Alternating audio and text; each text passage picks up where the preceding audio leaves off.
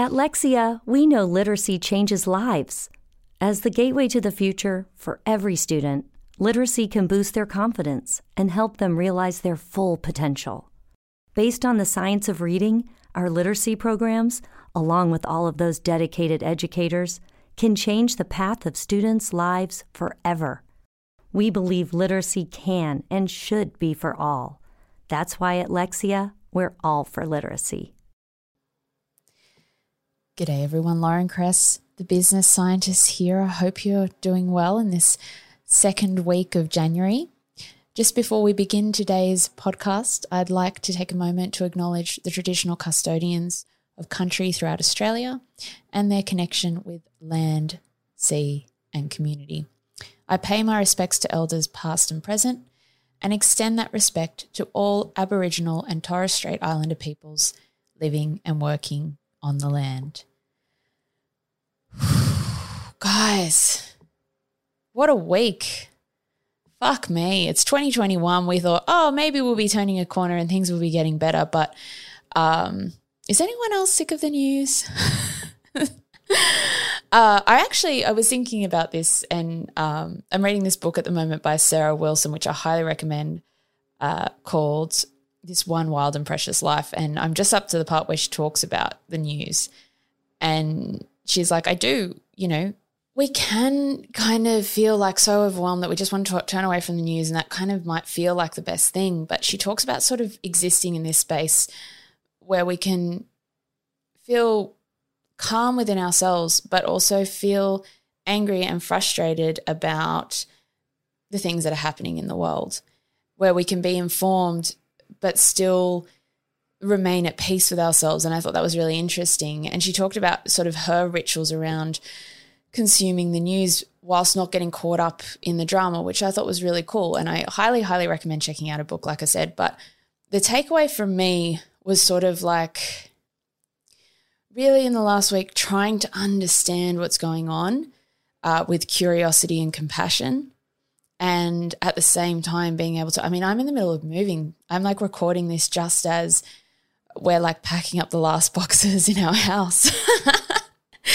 So there's all this stuff going on in my personal life as well, and then seeing the stuff that's happening in the States. Obviously, that's primarily what I'm referring to here, but other things as well. What's happening in Brisbane, what's happening in New South Wales, what's happening in Australia, what's happening in the rest of the world. It's interesting for me as someone who has a background studying science and highly regards critical thinking and reasoning. It's really strange for me to look at some of the things that are going on and empathize, I guess, with some of the things that I'm seeing out there. I'm just like, this is like really, really irrational. And what's going on with these emotions? What's the payoff for people? And where I've got into at the moment is like when I see these like acts of violence and terrorism and these threats to democracy, I kind of think like, okay, like what's happening for people internally with this? Like for someone like because I feel like it's really easy to empathize with people that agree with you, right? It's really easy to empathize with people who are like, yeah, that was a fuck thing that happened. That was really, really horrible. That was really bad. What are we going to do about this? That's easy. But what I'm trying to understand is like what was going on for these people where they felt like it was okay to do this. That's a much harder task. And it's not to condone anything. It's not to justify it in any way or say that it's okay. It's not even to not be angry. But I'm like, what we need to understand this. How do we understand what's going on for people? And that's actually something to bring it back to what this show is about, which is about promoting your business, promoting your brand, helping people by being of service to them. That's the same thing that we need to do with that. We need to empathize with people who have problems that we can solve. And for me, in my journey at the moment, I'm at a point where a lot of you guys know I'm like doing counseling and things like that. And I just I feel like it's so important with the stuff that's happening with COVID, with the stuff that's happening with the environment and just the complete destruction of our future right now, I really feel like it's so important for us to be looking within ourselves and going, how can I look after myself? How can I, like kind of putting the oxygen mask on ourselves first. Where am I at mentally? Where do I feel in terms of, am I burnt out? Do I have energy for other people? What's going on for me? And then starting to look outside of ourselves and going, what's happening for my fellow human beings? How can I really lean in to try to understand what's happening for my fellow human beings? And how can I also help protect our planet? How can I also help protect our planet that's going to be the thing that protects me? Like it kind of comes full circle back to us as well.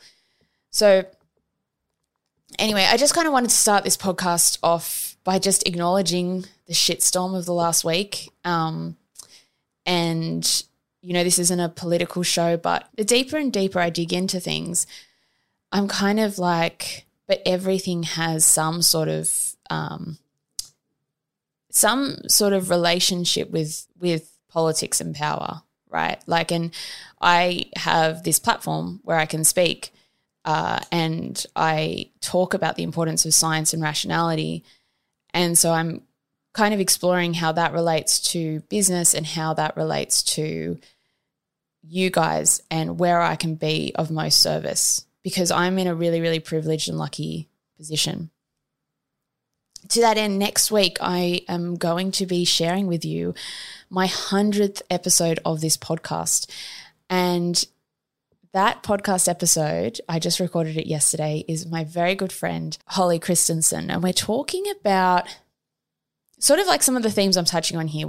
I want to make a bit of a shift this year. So the 100th episode will be the first episode of season 5. So 4 seasons a year. Season 5 is like sort of our first season for 2021. And I really want to focus in this season on how our brand and how our business decisions have an impact on other people's lives and on our planet.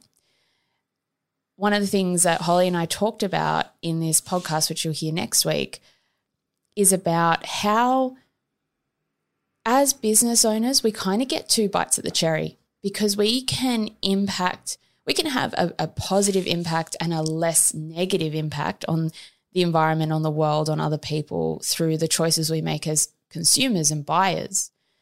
But we also have an impact based on the decisions we make for our business. So we have 2 opportunities to make a difference, where a lot of people only have 1.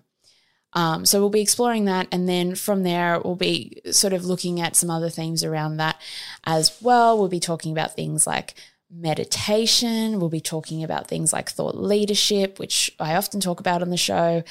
So yeah, I'm really excited to be sharing that with you starting next week for episode 100.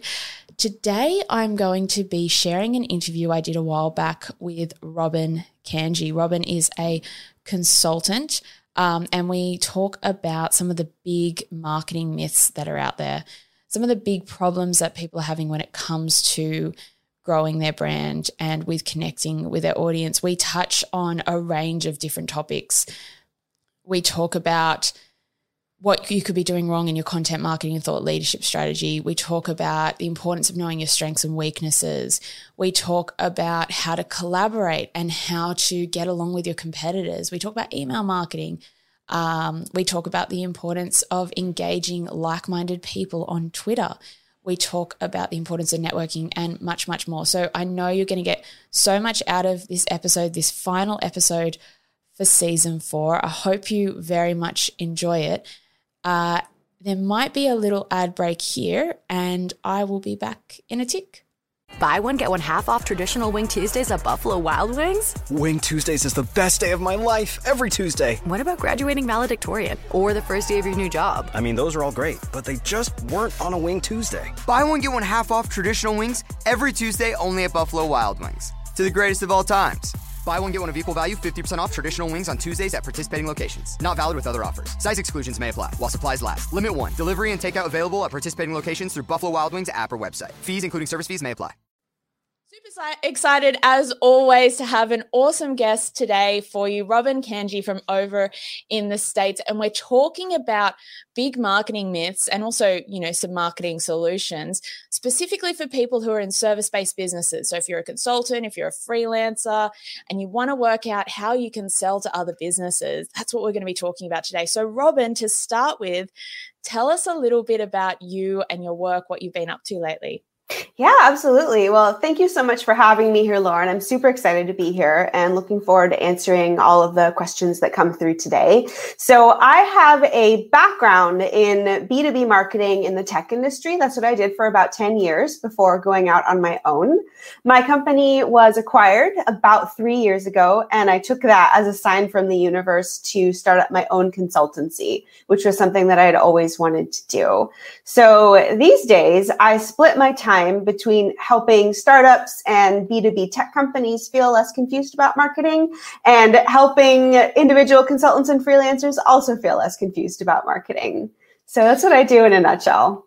I love it. I love that you use the word confused, because I feel like that is something that a lot of us do feel when it comes to marketing. We were just having a chat before we went live, and I was saying to you, I've been in the marketing game for 10 years and I'm still learning stuff, and there's still conflicting stuff out there about what you need to do. Let's start by talking about some of those big key things that people get confused about and some of those prominent myths that are out there when it comes to marketing yourself. Yeah. Oh boy. So I think one of the biggest ones that I hear from people who are not in the marketing industry, especially. So if they're coming from, software development or client success or one of those other marketing adjacent industries where they've interacted with marketers on their teams, but they've not usually had to do marketing themselves, there's this kind of sense that marketing is magic. And if you just put yourself out there and you create your Instagram profile and, write LinkedIn blog posts and create a nice website and optimize it for SEO, then somehow that will all just sort of work magically. Build it and they will come. I know. It's 2020 and we're still dealing with this myth. And these are smart business people. So I suspect a lot of the reason for that is when you're not in the marketing industry, think about the kind of marketing that you're exposed to. It's usually consumer-focused marketing by companies with really big budgets, or it's things that have happened to go viral, either because they, have a behind-the-scenes agency with a really big budget, or they got very, very lucky and won the viral lottery. So when most of what you're seeing is big budget, successful marketing, it can be really disillusioning when you try to do it for yourself and realize, this is actually going to take me a while and it's going to be kind of a grind and I'm going to have to labor in silence for 3 to 6 months before anybody starts caring about what I have to say. So that is definitely, and you know what? I fell prey to this myth too. I was totally overconfident when I started my business because I was like, I've been in marketing for 10 years. I've already got a personal brand. I've gone viral before. I got this. And no, I had to start at the ground just like everybody else. Yeah, it's interesting that you mentioned that luck thing, because I definitely had that. I've got one YouTube video that just went sort of viral. You can't predict it. It's never what you think is going to go viral, is it? No, and it's not even that related to my business, which is frustrating. But, it is kind of what I've observed is sometimes when you see those consulting accelerator programs and things like that, they'll often tell this story about what they think made them successful. And I often find myself questioning and going, is that actually what made you successful? Or are you kind of in retrospect thinking, this is what it was? I've heard people say things like, I had to do 1,000 sales calls. And I'm like, well, I don't think you need to do 1,000 sales calls. God, I hope not. So what do we actually need to do? You mentioned kind of looking at these big organizations and going, well, they're doing that. That must be best practices. Therefore, I'll just do that.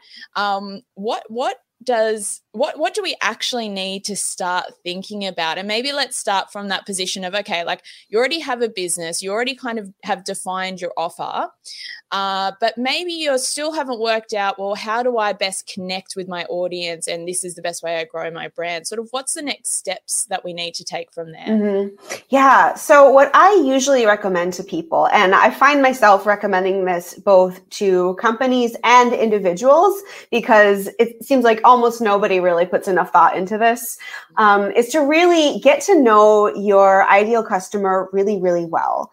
And here's what I mean by that, because you hear that term thrown around a lot in marketing, and I think that there's some confusion around what that actually means.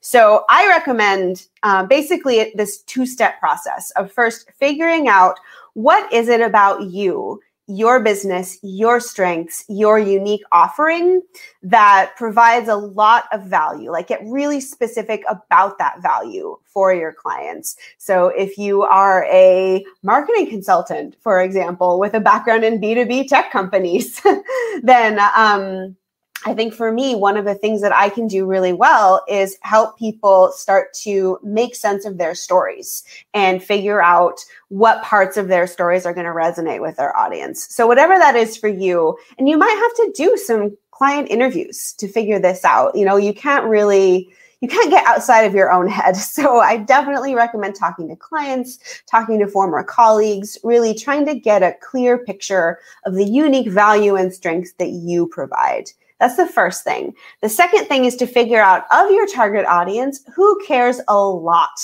about that value. It's not just somebody who cares, but someone who cares a lot. And this is something I got from Stephanie Dunford, who is a fabulous positioning marketer. She's got a great Medium article called Obviously Awesome Positioning. And she does talks and she consults and she's all over the place. If you Google her, you can find her. But she talks about an experience she had. She was building a database startup, I think. And originally they thought they were going to be competing with companies like Oracle, and going after customers who have large amounts of data to manage. And they kept on struggling and they kept on not really understanding how to position themselves correctly until I don't remember exactly how she got to that breakthrough, but basically they realized their product was not so great at a lot of things that Oracle did. And so trying to compete against Oracle was a losing proposition for them. But what their product was really, really good at, that Oracle at the time was not so good at, was making sense of large amounts of data. And so they realized, these are the companies with huge data sets that they need to try and understand, try to analyze, and make some actionable sense out of. Those are the people who are going to find us obviously awesome. So that's where the phrase obviously awesome positioning comes from. So figure out what makes you obviously awesome and get to know those people really, really well. That's what I would recommend, especially if you are at a phase in your business where you're established, but maybe you've mostly been relying on word of mouth. You have, referrals and some steady income streams, but you're really trying to figure out, what's the thing that's going to get me to that next phase of growth? How do I really start to build an audience and build some credibility? You are going to have a much easier time if you know in advance what makes you obviously awesome to the people you're trying to reach. Yeah. And the other thing I heard you kind of say there was like, it's almost like you need to know what your weaknesses are. Like you actually need to be like, this was a process that I kind of went through recently, actually, where I just was like, I need to be a bit humble, for a second. And I actually really need to be able to own up to like the fact that there's lots of brand strategists out there. They're probably actually doing a better job than me in a lot of ways, doing a bit of competitive research. And then I was able to go like, but what I'm seeing is like not a lot of people are offering this kind of product. They're not sort of offering. And it was such a great turning point for me and it started with being brave enough to go, I'm not good at everything. Yeah. It's okay to not be good at everything, right? I'm curious also about your thoughts on like collaboration, because I think that's such an important piece in the B2B space as well. Like customers are looking for an end-to-end solution, but that doesn't mean that we need to provide every aspect of that end-to-end solution, right? Totally. It's funny. I actually just wrote about collaboration a couple of weeks ago in my newsletter. Oh, so this topic is fresh. I knew that.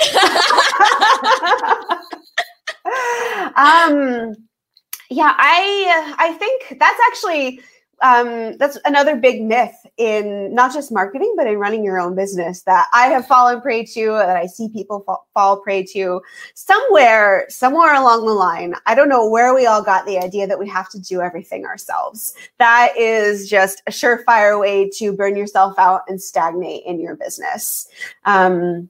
So whether that is knowing your own weaknesses and then hiring out somebody who can help you complement those, or just like saying, you know what, that's not a core part of my business, so I'm going to pass on people who want that. Maybe I'll refer them to someone else in my network. Partnerships they can help you zero in on what you're best at. They can introduce you to potential new clients. They can help you see yourself and your own offering in ways that you might not have thought of before. I'm a big fan of partnerships. I'm in year 3 of my business now, and it's really only been in the last 6 months that I've started to embrace this a lot more. And I'm just thinking, oh my gosh, why did I not do this? Like my first 6 months in, it would have made such a difference and saved me so much stress. Yeah, I mean, I'm 4 years in and I feel like exactly the same. And, this is the thing as well, right? Like we've both come from a B2B marketing background where we actually have a bit of, I feel like I have a bit, maybe you probably have a lot more of it, but I was like, I have a bit of knowledge here and it's still so hard. So like you mentioned before, for people who don't have a marketing background, I mean, firstly, I think marketing itself can even feel like a dirty word, sort of marketing, do I need to really do that? So what are some of the barriers you're seeing for people when it comes to taking that next step for growth and for actually putting themselves out there?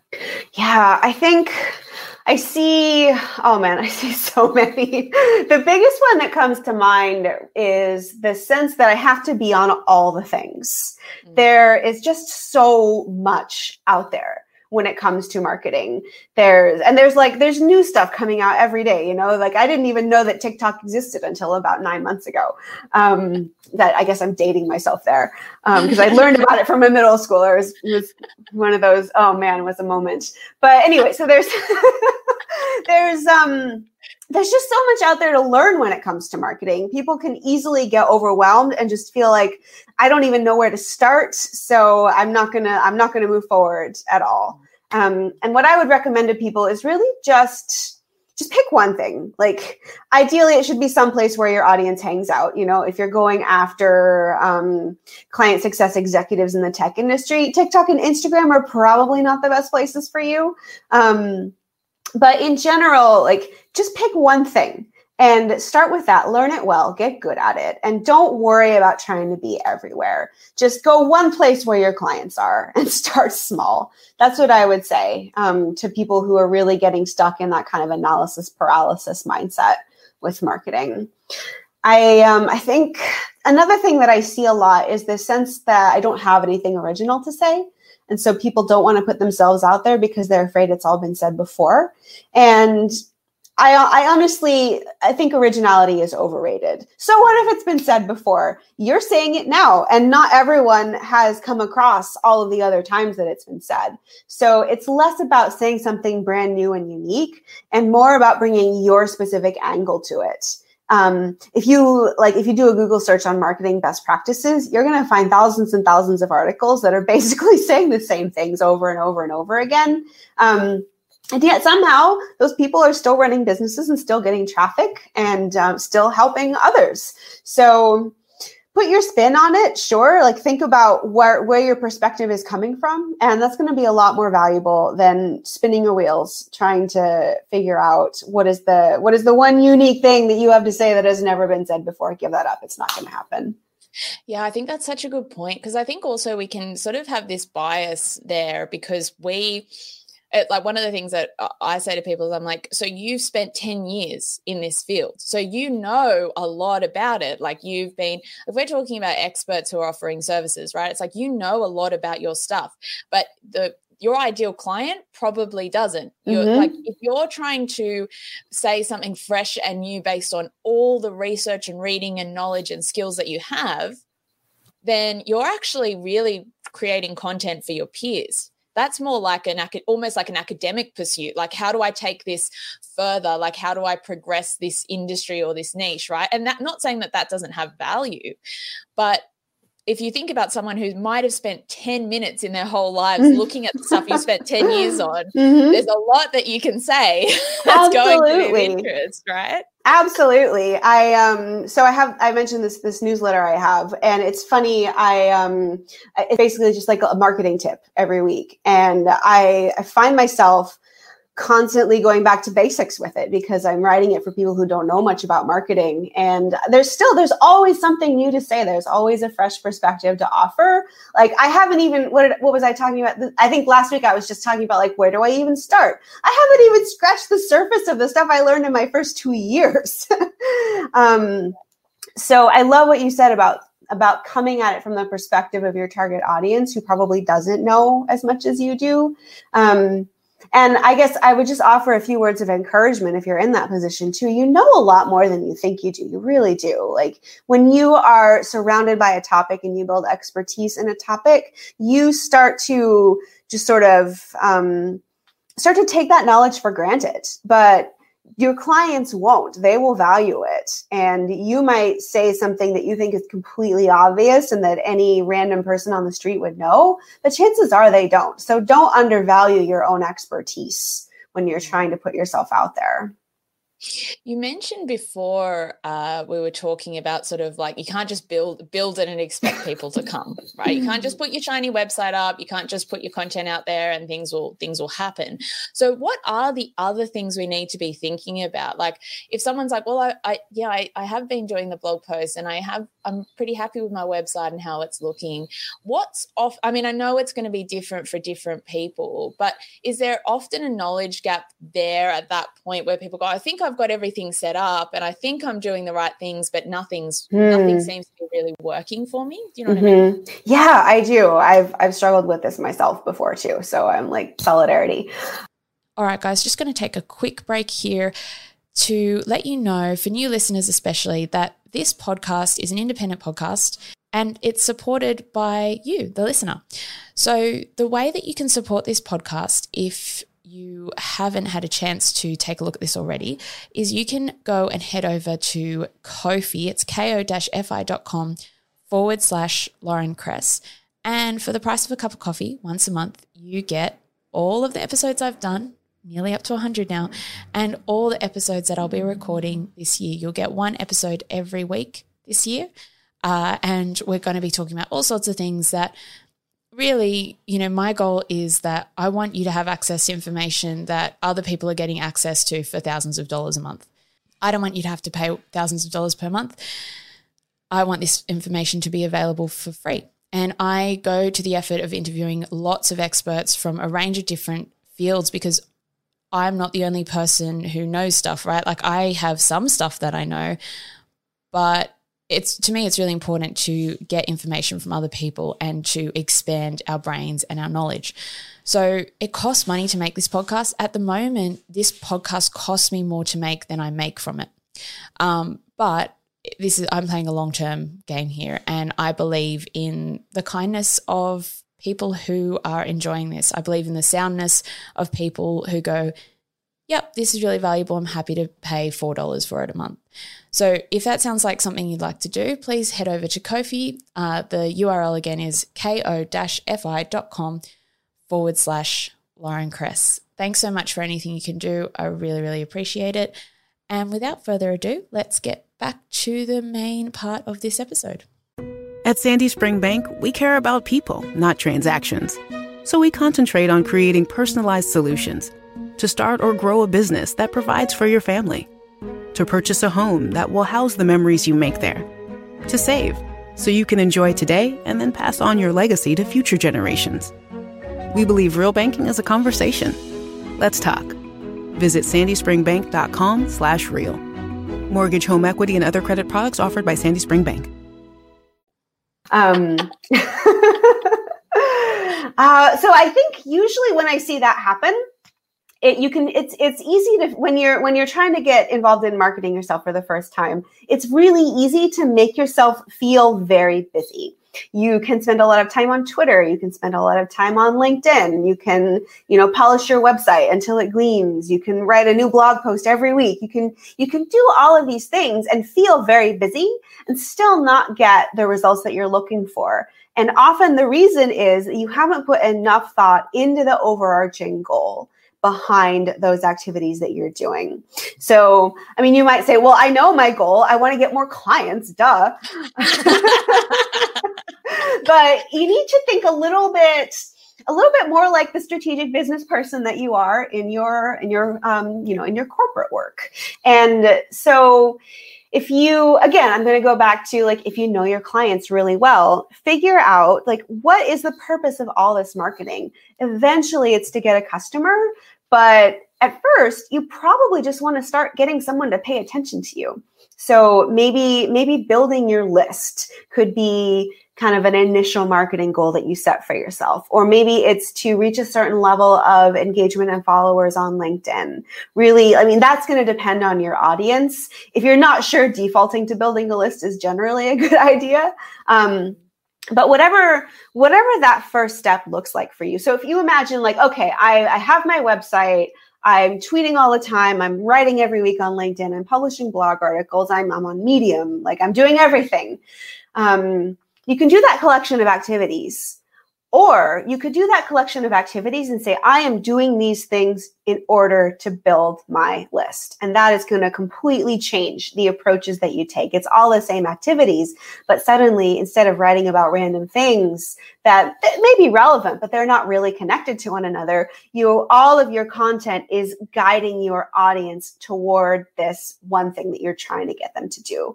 And you will start to see a big difference in the results that you're getting for the same level of activity. Yeah, that's such a great point. One thing we've talked a bit about on this show, we talk quite a lot about content marketing and sort of the importance of having a strategy behind what you're doing from a content marketing perspective, rather than just throwing up content and kind of seeing what sticks. That's the cliche, right? I'll just pump out all this content. And what I see a lot of people do is they're just churning, they're sort of churning and burning themselves out, instead of kind of going, all right, for me at the moment, I've just published a new ebook, right? And I'm I know that people like the ebook. I've got good feedback about the ebook. And when I initially promoted it, I got a few people to download the ebook straight away. So I'm that's a good sign. But then I'm okay, now how do I amplify that? How do I reach other audiences with that same piece? And so because that's my goal is okay, I want to start warming people up by giving them this communication piece that is quite valuable to my audience. Then it's okay, where are all the places that I can go, and how do I start to get that to happen? And when that's in my head, it's the strategy for me anyway, I feel it almost starts to click, and I can feel it kind of be okay, these are all the things. And I have so many ideas, and I'm oh, these are all the things I can do, but they all relate to coming back to how do I get someone to download this ebook as the first kind of step, instead of so much of that stuff oh, this is an interesting topic, I'll talk about this. Yeah. You mentioned before this idea of building your list. Can you explain a little bit more about what you mean by that? Do you mean as in a mailing list, or what are you talking about? Oh yeah, that's a great question.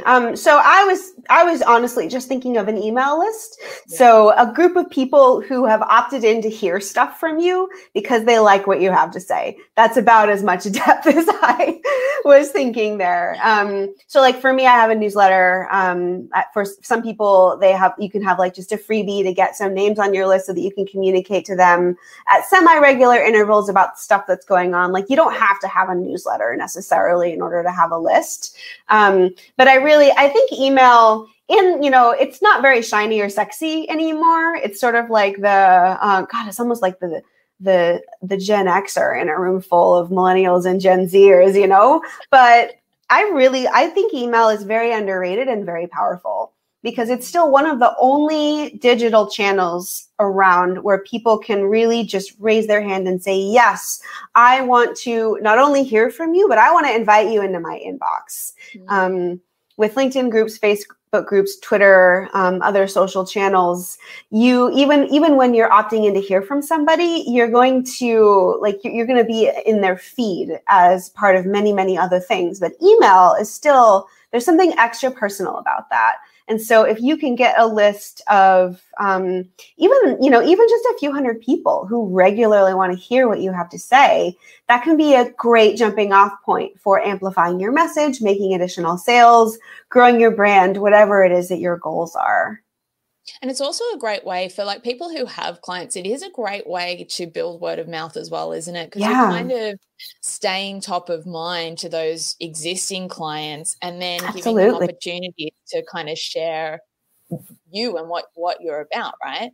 Yeah, absolutely. Email is not just for people that you want to become clients. It can be a really powerful way to maintain your credibility with existing clients, re-engage old clients that you may have worked with in the past, even just ask for a referral, remind your old clients that you're there so that when they encounter someone in their network who needs your services, they will think of you. I love email. I think it's such a powerful tool that a lot of people, it's just easy to overlook because there are so many other shinier technologies out there. Yeah, it's interesting. This has come up a few times on the show recently where I've been kind of really giving Facebook a hard time lately. Facebook is a multi-billion-dollar company. I don't think they care. But I'm just they'll survive. Little me, yeah, it's fine. But to me, this whole thing around Facebook ads and using Facebook as a way to drive conversion, specifically from things like company pages and then doing ads and stuff. To me, I'm just with what I've played around with and what I've tried, I'm organic LinkedIn has worked way better for me than paid Facebook. I'm that could partly be my skill set and what I naturally feel like I'm better able to do. But Facebook is kind of the sexy thing, right? I'll put a Facebook ad out and I'll generate leads from that. And then you kind of go, but these leads aren't any good. Mm-hmm. Is that your experience? Am I being biased? No, I've had actually a really similar experience. I have a Facebook page for my business, but it's super neglected. I actually just a couple weeks ago, I put a little note on there saying if you really want to engage with me, I'm a lot more active on Twitter. Go find me over there. Twitter is my preferred channel. I love the immediacy of it. I really enjoy Twitter chats. I think for Facebook, there's something very appealing about all of that data that they have, right? They make it sound like you can reach just about anybody. But I think people they're not on Facebook to be doing business for the most part. They're not in that frame of mind. And what I tell people who are looking at investing in Facebook advertising is it can work, but it tends to be better for people with a B2C audience and people who have lots of money to learn how to work the algorithm. Mm-hmm. And if you don't have both of those things, then you're probably going to have a bad time. Yeah. Well, that's my take on Facebook. I think that it's a really good point. I always worry about budget. I'm you've got to have a decent ad spend, and you've got to be willing to lose that spend. Yeah. To get a return on investment. Yep. Just a lot of us aren't in a position to do at the moment, right? It's true. Yeah, you can't just throw $100 behind an ad and hope to get something quality out of it. Please.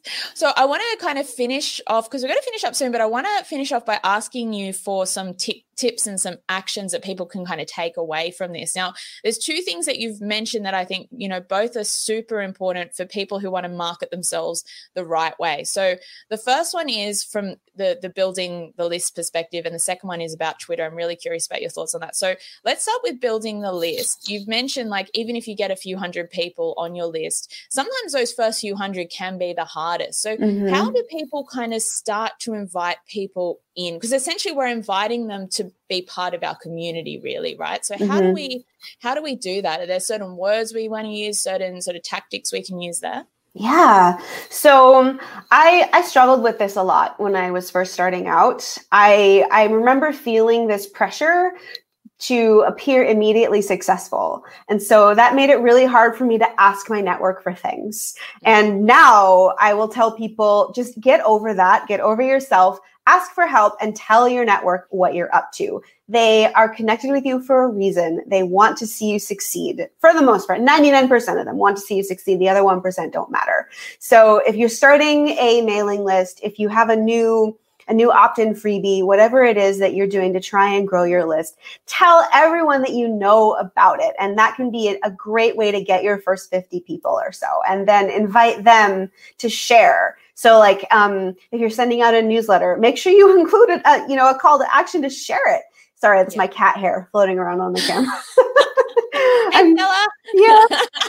She's sleeping now, so I won't disturb her. It's a feature of video calls with me. I call it a perk. Totally a perk. She's very cute. I think so. It's a good thing too. So anyway, don't be afraid to ask for help. Don't be afraid to tell people what you're up to.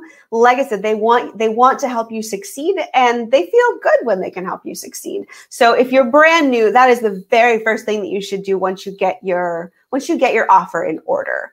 And then consistency is key. Like, it's so boring. It's so cliched, but it's really true in this case.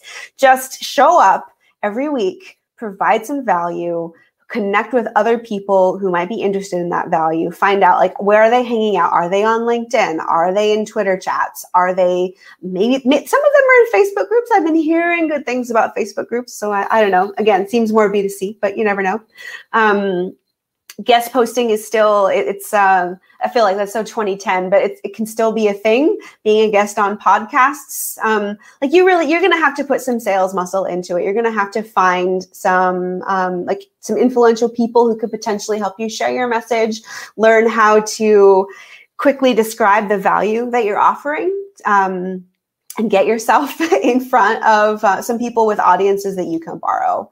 I feel like I just said a lot of disconnected stuff there. No. You take one thing away. It's ask for help. Ask for help. I love it. Now, just before we go, because I'm really curious about this as well, like Twitter is something that, and I don't know if this is an Australia thing because we have a much smaller population, but it feels like for me, like when I'm talking politics, that's happening. If I start talking business, it's like crickets, one person likes it, one person shares it, no comments. I'm like, am I doing something wrong? How do we kind of get people to engage with us in conversation on Twitter? Have you got any sort of advice for us there? So I'm a little bit biased because I've been on Twitter for like 11 or 12 years. And I love it. I've always kind of loved Twitter. And so I think that affects the way that I bring myself to it. So there's actually a chat every Thursday that I have been joining and really enjoying called Freelance Chat. And I see now I follow some of these people now and I see them participating in other chats. There's one for content marketing. There's one for remote work. There's one for paid search. There's a whole bunch of them out there. And I've found that a really great way to connect with fellow freelancers and build a little bit of community online for myself. I will, full disclosure, I'm not actively using Twitter as a direct lead generator for me. It's really more about building my brand and building my community. And I have gotten some newsletter signups that way. And in the past, I've gotten some clients that way who have found me on Twitter, but I'm not engaging on Twitter with the deliberate mindset of, I want to get new leads out of this. It's more, this is beneficial for my business. This is a way to meet like-minded people and build a community. And trust that if I do this and if I continue to provide value, that is going to lead to good business opportunities down the road, even if I don't exactly know what shape that's going to take yet.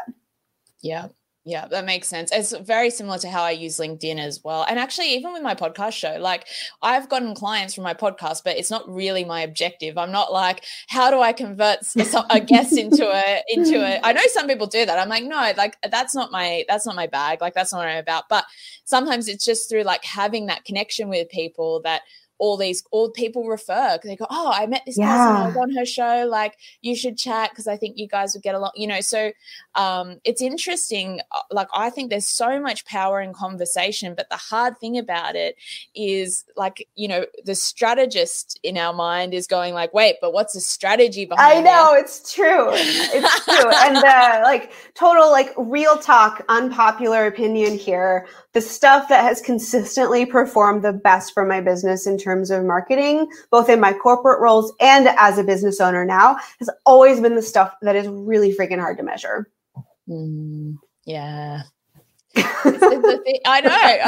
It's like, it's sort of the thing that's also, and I really appreciate your openness here, because I think these are the things that don't get talked about a lot. It's like you said before, like being vulnerable, being able to admit, like, oh, I did this and it didn't work. And I've done the same thing. I'm like, don't do this because I did this and it really stuffed things up for me, And I just think it's so much more valuable, because so much of what we see out there is, like, especially in the entrepreneurship side of this, right? Like, with that real entrepreneurial energy. I love the entrepreneurial community, don't get me wrong, but there can be, especially in the early days, because of our insecurity, it's like, I need to be shiny, I need to be perfect, I don't want to admit that I'm making any mistakes or my business is struggling or that I didn't make any, like, sales this month. Like, I don't want to say any of that. So I'm just going to be like, yep, it's all good, and do this thing that I'm telling you to do, right? Yeah.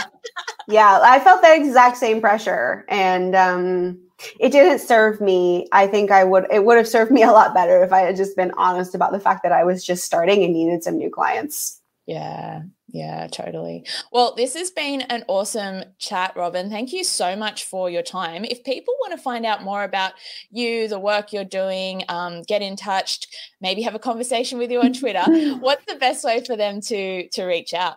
Yeah, well, thanks for asking. So you can see my name here, Robin Cangie. My website is just robincangie.me. I'm also on Twitter as Robinula. So again, just search for my name. That's probably the easiest thing. Or a little hack. This is something, this happened totally by accident, but it's kind of awesome. If you search for 1-minute pitch examples, my website will come up as number 2 or number 3. So, oh, nice. I know, right? It was totally random. It's because of some ancient thing I did like 3 years ago. And then I was looking at my analytics and I was like, what?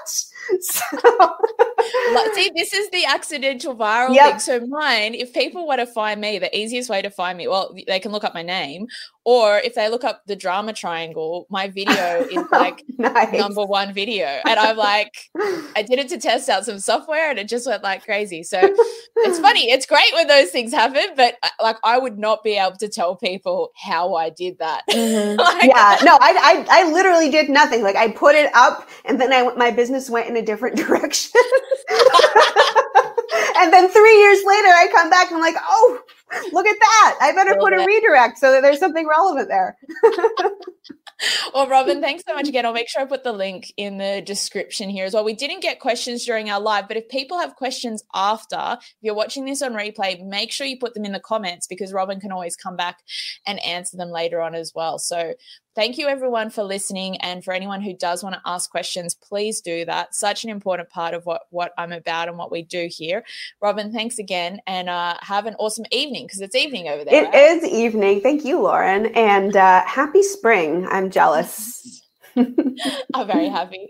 All right. Thanks, everyone. See you later. Bye. All right, guys, that's it from me for today, the end of season 4. I wish you a very safe and healthy and happy week. Take care of yourself. Be compassionate with yourself, and be compassionate with other people as well. It's a tall order sometimes. It's really hard sometimes when we're seeing the destruction and the violence and the nastiness of some people out there. But I believe that the way forward is for us to really try to understand that, not tolerate it, but understand it so that we can move forward, we can help bring positive change into the world. So that's it from me. If you enjoyed this podcast, please consider sharing it with your friends. Please consider leaving a positive rating and review. And until next time, remember that sharing your talents with the world will make it a better place. Oh, we could fly. This is your summer. That means Six Flags and the taste of an ice-cold Coca-Cola. We're talking thrilling coasters, delicious burgers, real moments together, and this. Coke is summer refreshment when you need it most, so you can hop on another ride or race down a slide at the water park. Six Flags and Coca-Cola. Come make it yours. Visit sixflags.com/Coke to save up to $20 on passes, plus daily tickets starting at $34.99.